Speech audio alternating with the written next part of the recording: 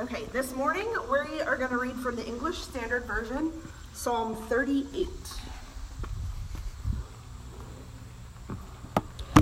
O Lord, rebuke me not in your anger, nor discipline me in your wrath. For your arrows have sunk into me, and your hand has come down on me. There is no soundness in my flesh because of your indignation.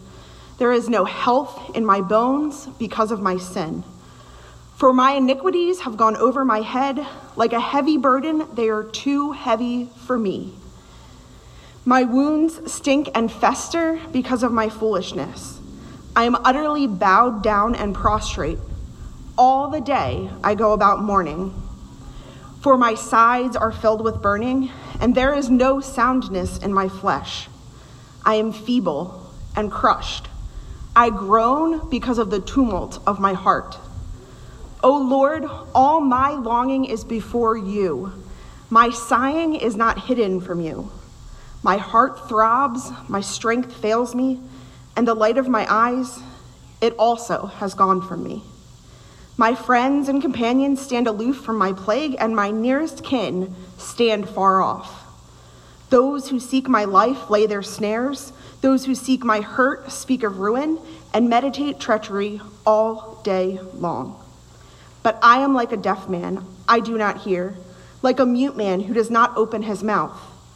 I have become like a man who does not hear, and in whose mouth are no rebukes. But for you, O Lord, do I wait. It is you, O Lord my God, who will answer. For I said, only let them not rejoice over me, who boast against me when my foot slips. For I am ready to fall, and my pain is ever before me. I confess my iniquity, I am sorry for my sin. But my foes are vigorous, they are mighty, and many are those who hate me wrongfully. Those who render me evil for good accuse me because I follow after good. Do not forsake me, O Lord. O my God, be not far from me. Make haste to help me, O Lord, my salvation. This is the word of the Lord.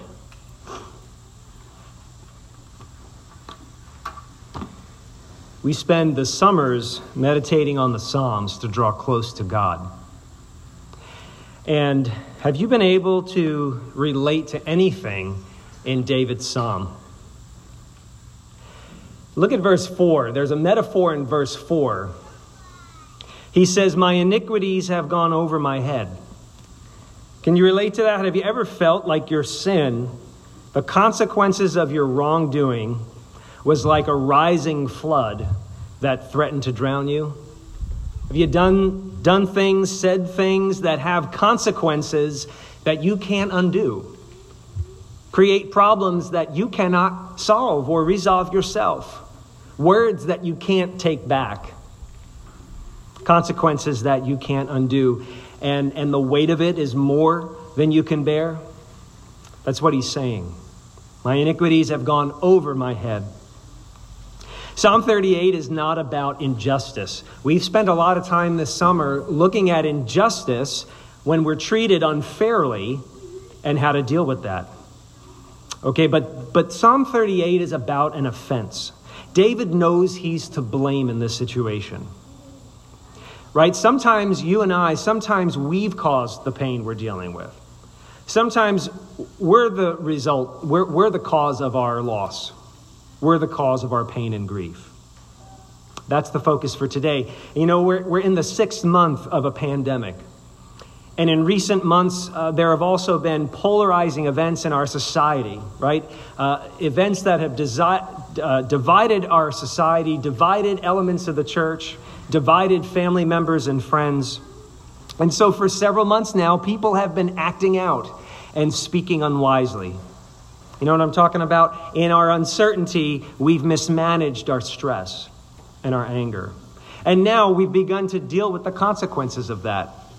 Relationships, dynamic circumstances, we're dealing with the consequences of mismanaging our anger and our stress. And if that's you, and I know it's been me from time to time, then Psalm 38 is a psalm of hope for you. Yes, David sinned, but look at how he responds to his sin. This is what brings us hope, how David responds to his sin. He responds in faith. And that's what we're talking about today. I'm calling this sermon a childlike confession of sin. Because faith, the kind of faith that the Bible talks about, faith assumes the very best about God, even when you know you've sinned. You know you've sinned, but you assume the best about him. You believe the best about our God. And to unpack that statement, I want to talk about three basic ideas: confessing our sin as believers in the God of the Bible, but a different aspect, confessing our sin as children of God. And then finally, kind of a different perspective, confessing our sin as God's friends. Three ideas: confessing your sin as a believer, as a child, and as a friend.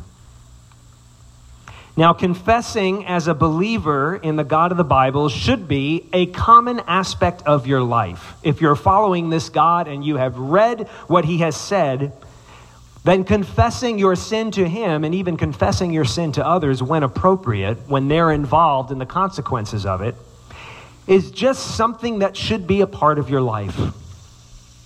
I should at this point explain the difference between godly sorrow and worldly sorrow. Have you ever heard of those terms? Godly sorrow and worldly sorrow. I'll start with worldly sorrow. Worldly sorrow is you regret the consequences of your actions. You're sorry for the results of what you've done and said. You may not have changed a thing if nobody raised awareness of the problem. You may have not thought it was a problem yourself, but because of the consequences, because of the pressure, because of what you're dealing with now, you feel you have to act. You feel you have to speak. You feel you have to do something. You're sorry for the results. Godly sorrow is different. Godly sorrow is a regret, not simply for the consequences, but you regret the wickedness of what you've done or said or thought. You regret the wickedness of your actions. You're sorry, not that you've gotten caught, not that you're dealing with a mess now. You're sorry that you've offended God. That's before the fact that you've offended anybody else or you've hurt yourself. You're primarily sorry for offending your Creator. That's godly sorrow. And godly sorrow, you can sense it in yourself and in other people if you see this: brokenness. Godly sorrow manifests itself in brokenness. You are broken because of what you've done. And that brokenness changes you. The brokenness can result in two things that we see in Psalm 38: honesty and silence. Let me talk about honesty. In your brokenness, you become honest about your situation. Listen to what David has been saying in his prayer. In verse 3, there is no health in my bones because of my sin. Verse 8, I am feeble and crushed. I groan because of the tumult of my heart. Verse 11, my friends and companions stand aloof from my plague, and my nearest kin stand far off. Verse 12, those who seek my life lay their snares. Those who seek my hurt speak of ruin and meditate treachery all day long. You see, he realizes now, he's honest, that his sin has cost him dearly. It's cost him psychologically. It's cost him physically, right? He's distressed and oppressed spiritually, maybe spiritually, maybe psychologically, but he's also plagued. This is in his body. It's affected him. It's affected him physically. And finally, relationally, this has cost him, right? Because he's saying his friends and family have started to avoid him, and his enemies have drawn close, right? His own people are avoiding him, and his adversaries they're circling him. They're narrowing in to trip him up. They're taking advantage of his weakness. I really think when you look at this that David's basically singing the blues. Right? My family doesn't want me. My enemies are all over me. I can't sleep. My bones are in pain. My soul is distressed. He's singing the blues. I guess you could also say he's probably singing some country song too. I like to think he's singing the blues. I remember that famous blues song, Nobody Knows You When You're Down and Out. That's David right here. And he finally says the climax of all the tension in this song comes in verses 17 and 18 when he finally breaks and says, I am ready to fall and my pain is ever before me. I confess my iniquity. I am sorry for my sin. That's the breaking point. Resolution doesn't come until that climax when he says, I'm sorry. I confess my iniquity. It all builds to there and then it resolves. Notice it doesn't resolve after God shows up. It resolves after David confesses his sin. Brokenness leads you to honesty about your situation. Brokenness also makes you, in a way, silent. Look at verses 13 and 14. But I am like a mute man who does not open his mouth. I've become like a man who does not hear and in whose mouth are no rebukes. No rebukes. He's done with excuses. He's not defending himself anymore. He's not justifying himself. No blame shifting. Basically just silence. He's done. He's done because he's broken. Honest, silent, broken. That's godly sorrow. And a believer's godly sorrow is really, another way of putting it is to say it's healthy guilt. It's a healthy guilt. Now, unhealthy guilt is something that you feel when people, institutions intimidate you, manipulate you, or for some sense of obligation, impress upon you, try and force you into feeling a certain way and doing a certain thing. Right? That's unhealthy guilt. It's coming from others trying to pressure you into what to do or what to say. But David's guilt is voluntary. David is volunteering this information. David's guilt comes from God. It does. Look at verse 2. Right away, he says, for your arrows have sunk into me, and your hand has come down upon me. God's the source of David's guilt, and that is a healthy guilt. And actually, the Apostle Paul illustrated this healthy guilt, this godly sorrow, in 2 Corinthians chapter 7. He had written a previous letter where, in love, but harshly, he rebukes them. He scolds them for their arrogance and pride and their foolish behavior. And then he heard that they had fixed it. They had fixed the situation. They really were convicted and sorry about it, and they changed themselves. And now in this letter, in 2 Corinthians, he talks about it. In chapter 7, he says, I rejoice not because you were grieved, but because you were grieved into repenting. For you felt a godly grief, Paul said. For godly grief, he goes on to say, godly grief produces a repentance that leads to salvation, listen to this, without regret. Godly repentance leads to a salvation without regret. How liberating does that sound? To not carry the guilt anymore and to not carry the shame of what you've done and how people feel about it. But a repentance, a grief, a guilt, a sorrow that leads to salvation with no regrets. And he went on to say, whereas worldly grief produces death. For see what earnestness this godly grief has produced in you. This healthy guilt, it drove them to a brokenness that led to change. Healthy guilt moves the believer by God's hand into God's arms. I think that's so important to remember that. I'll say it again. Healthy guilt moves the believer by God's hand into God's arms to confess, to repent. Now, where does that healthy guilt come from? You know when you've been pressured into doing something or saying something or changing, right? You know when you have felt shame for how you have acted, but that shame has pressured you from other people. That shame has pressured you into changing, whether you wanted to or not, right? But where does this healthy guilt, this godly sorrow, when God is laying his hand on you, where does that healthy guilt come from? What dynamic generates that? I really think it has everything to do with a parent-to-child relationship. Childlike confession is the healthiest way to address your sin as a believer in the God of the Bible. I want you to think about your own experience as parents or as your memories of your childhood. when a child is disciplined by a loving parent, by a loving, healthy parent who's in control of the situation and not acting out herself or himself, when a child is disciplined by a loving parent, what do children do? Young children, little children, they instinctively seek comfort and reassurance from whom? From the very person who is disciplining them. Right? You discipline this little child, and in tears, they're trying to jump into your lap. They want to be restored by you. They want to be right with you, even though you're disciplining them. And what does David do? Look at verse 15. But for you, O Lord, do I wait. We already know that he knows the discipline's coming from God. It's his own fault, and the Lord's laid his hand heavy upon him. But he says in verse 15, but for you, O Lord, do I wait. And then look at 21 and 22. Do not forsake me, O Lord. O my God, be not far from me. Make haste to help me, O Lord, my salvation. In tears, he's trying to jump back into God's lap. He runs to God. And this is not irrational behavior. It is an instinctive trust in a Father who forgives.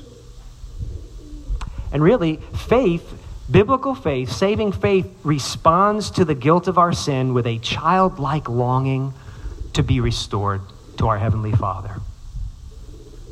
Remember the words of Jesus, who said, whoever does not receive the kingdom of God like a child shall never enter it. He was talking about this kind of faith. The kind of faith where you know you've messed up. You know you're a sinner. You know you can't fix yourself. You know you can't fix the situation. And yet, at the same time, you're assuming the very best about God. So, if you're a Christian, when your sins have, to use David's expression, when your sins have gone over your head, trust in your identity as a child of God. I think that's the key. When your sins have overwhelmed you, trust in your identity as his beloved child. The Apostle Paul again, but in Romans chapter 8 said, for you did not receive a spirit of slavery to fall back into fear, but you've received the spirit of, listen to this, the spirit of adoption as sons. Now, Paul is not a misogynist. He's not leaving women out. For the ancients, the sons inherited. So what he's saying here is you receive, men and women, you receive the spirit of adoption as heirs of the Heavenly Father. He goes on to say, by whom we cry, Abba, Father. The Spirit himself bears witness with our spirit that we are children of God. And Paul and the apostles use that Aramaic expression, Abba. And actually, Jesus started that. They got that from Jesus. Nobody had called God the Father Abba before. It was used to talk about rabbis because the word Abba, it's kind of like our word for Papa. Like Papa, in a sense, Abba, it carried both the respect of the term father with the intimacy of the term daddy. One scholar put it this way, Abba denotes childlike intimacy and trust. That's what Jesus taught his disciples to think about their relationship with the Father. And then the apostles are teaching us still to this day. So the believer confesses sin as a child who knows that she belongs unconditionally. So confess your sin as a child of God who has been adopted and will not be kicked out of the household. Now beware of the orphan's doubt. Beware of the orphan's doubt in relating to God. What did Paul say in Romans 8? You did not receive the spirit of slavery to fall back into fear. The old orphan nature in me and in you, it runs further away from God when we have messed up. We assume that he is wrathful. We presuppose that he is vindictive. And so, like Adam and Eve did after they sinned, we hide. We don't assume the best about him. We assume the worst, or at least we're not sure what to think. So we run, we hide, we cover, we defend ourselves, or we act out, and we become his enemy. You see, sin rejects the full truth about God, which is what Adam and Eve did as well. When they listened to the serpent, they embraced a partial truth, not the full truth. Sin rejects the full truth about God, that he is both just. Yeah, he's just, but he's forgiving. Yes, he hates our sin. Man, God hates your sin, but like a loving parent hates a child's foolish rebellion. That's how God hates our sin. Like someone who loves us and wants what's best for us. But then he disciplines us with open arms and a forgiving heart. But you see the orphan mentality in me and you. The orphans would rather reject his loving restoration than endure the momentary pain of confession and repentance. Right? You would rather run away from him and his restoration and his forgiveness and his compassion and his adopting you. You'd rather run away from all of that than deal with the initial momentary pain of having to deal with what you've done and bringing it to him. The orphan nature in us forgets what Psalm 30 verse 5 says. God's anger is but for a moment, and his favor is for a lifetime. So beware of the orphan's doubt. And if as a believer in the God of the Bible, you are struggling to embrace your identity as his child, would you consider it from yet another angle? As a friend, as his friend. Abraham was known as God's friend. And Jesus actually said to his own disciples, the 12, the night he was betrayed, before he was executed, he said in John chapter 15, verse 15, I'm not calling you servants anymore, because servants don't know what their master is doing. I call you friends. I call you friends because all that I have earned, all that I have heard from my Father, I have now made known to you. Parents love from above. They have to. They're our parents. But a friend comes alongside of you. The parent loves from above, but a friend loves from beside you. And what did they say about Jesus? They called him Emmanuel, which means God with us. Not simply disciplining us from above, but struggling with us from alongside of you. And one of the most important things that Jesus walking alongside of you, having lived this life but perfectly, one of the things he conveys to us immediately as our friend is that we're part of the family now. You see, you're part of the family now. You're with me. You're with me, and so you have my relationship with my Father. You belong in the house now. We've adopted you. Jesus can communicate that to us as a peer because he's lived the human experience. So God loves us from above, and he loves us from alongside. And so we are his children, yes, but we are also his friends.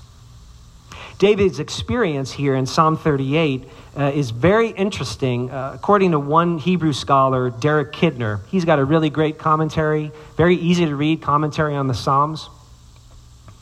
Derek Kidner said, it's ironical that the more a person needs human support, the less he naturally attracts it, right? Back to singing the blues. Nobody knows you when you're down and out, right? The more help you need, the less people want to give it to you. They don't want to get close. They don't want to be associated with you. They're frustrated with you. They're angry with you. They don't trust you.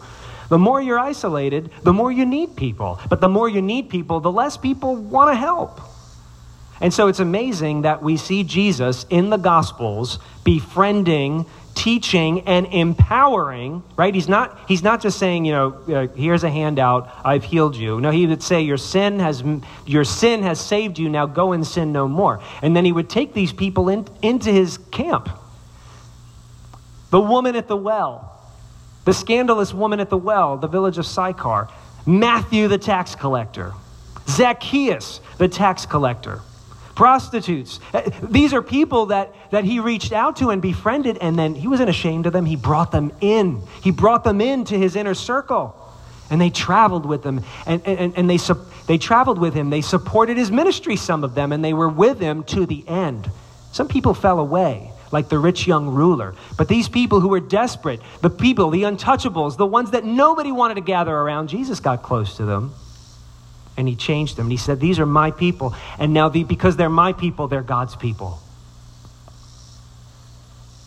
Is he not also able to befriend you? Has he not also befriended you? Faith assumes the very best about God, even when we know that our sins have overwhelmed us and our sins have hurt others and overwhelmed them. Faith assumes the very best about him and runs into his arms, begging for his forgiveness, which he has already promised to us. I'm gonna close with Proverbs 28:13. Whoever conceals his transgressions will not prosper, but he who confesses and forsakes them will obtain mercy. So when your sins have gone over your head, and it's more than you can bear, trust in your identity as God's child. Trust in your identity as Jesus' friend, and receive the forgiveness and restoration of your Heavenly Father. Let's pray.